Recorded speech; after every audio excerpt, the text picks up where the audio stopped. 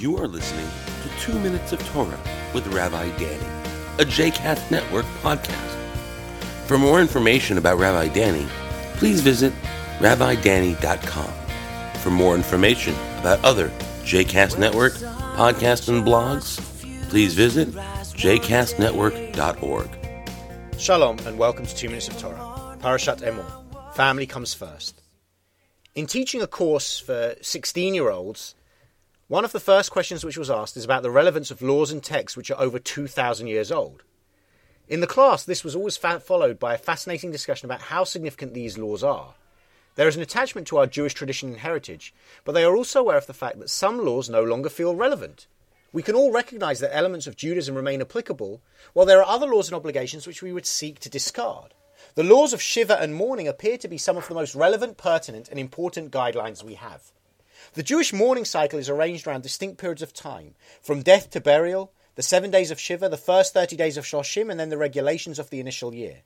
The demarcated periods of time allow for the mourners to gradually adjust to life without their loved ones and slowly return to everyday living. In this week's Torah portion, the priests are instructed not to defile themselves by a dead body.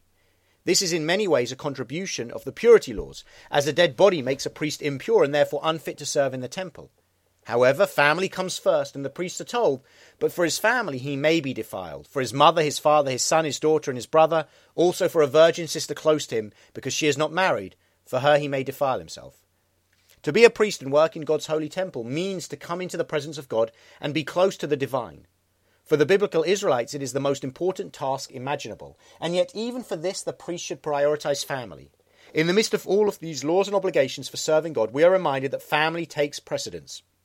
From this list, the rabbis developed the mourning obligations for all Jews. The people for whom the priests became impure are the family members we today mourn for.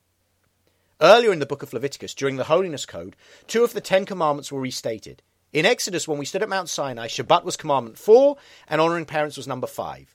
In the Holiness Code, we are instructed a person should respect their mother and father and keep my Shabbat. When commanded at Sinai, we must keep Shabbat and honour our parents. When we are attempting to be holy, family comes first. Religion, especially the priestly sacrificial system, can often be characterised as cold and austere. Here, with the laws of mourning, we are reminded of the humanity and compassion which is present within Judaism. Laws and commandments are important, but family comes first. Shabbat Shalom.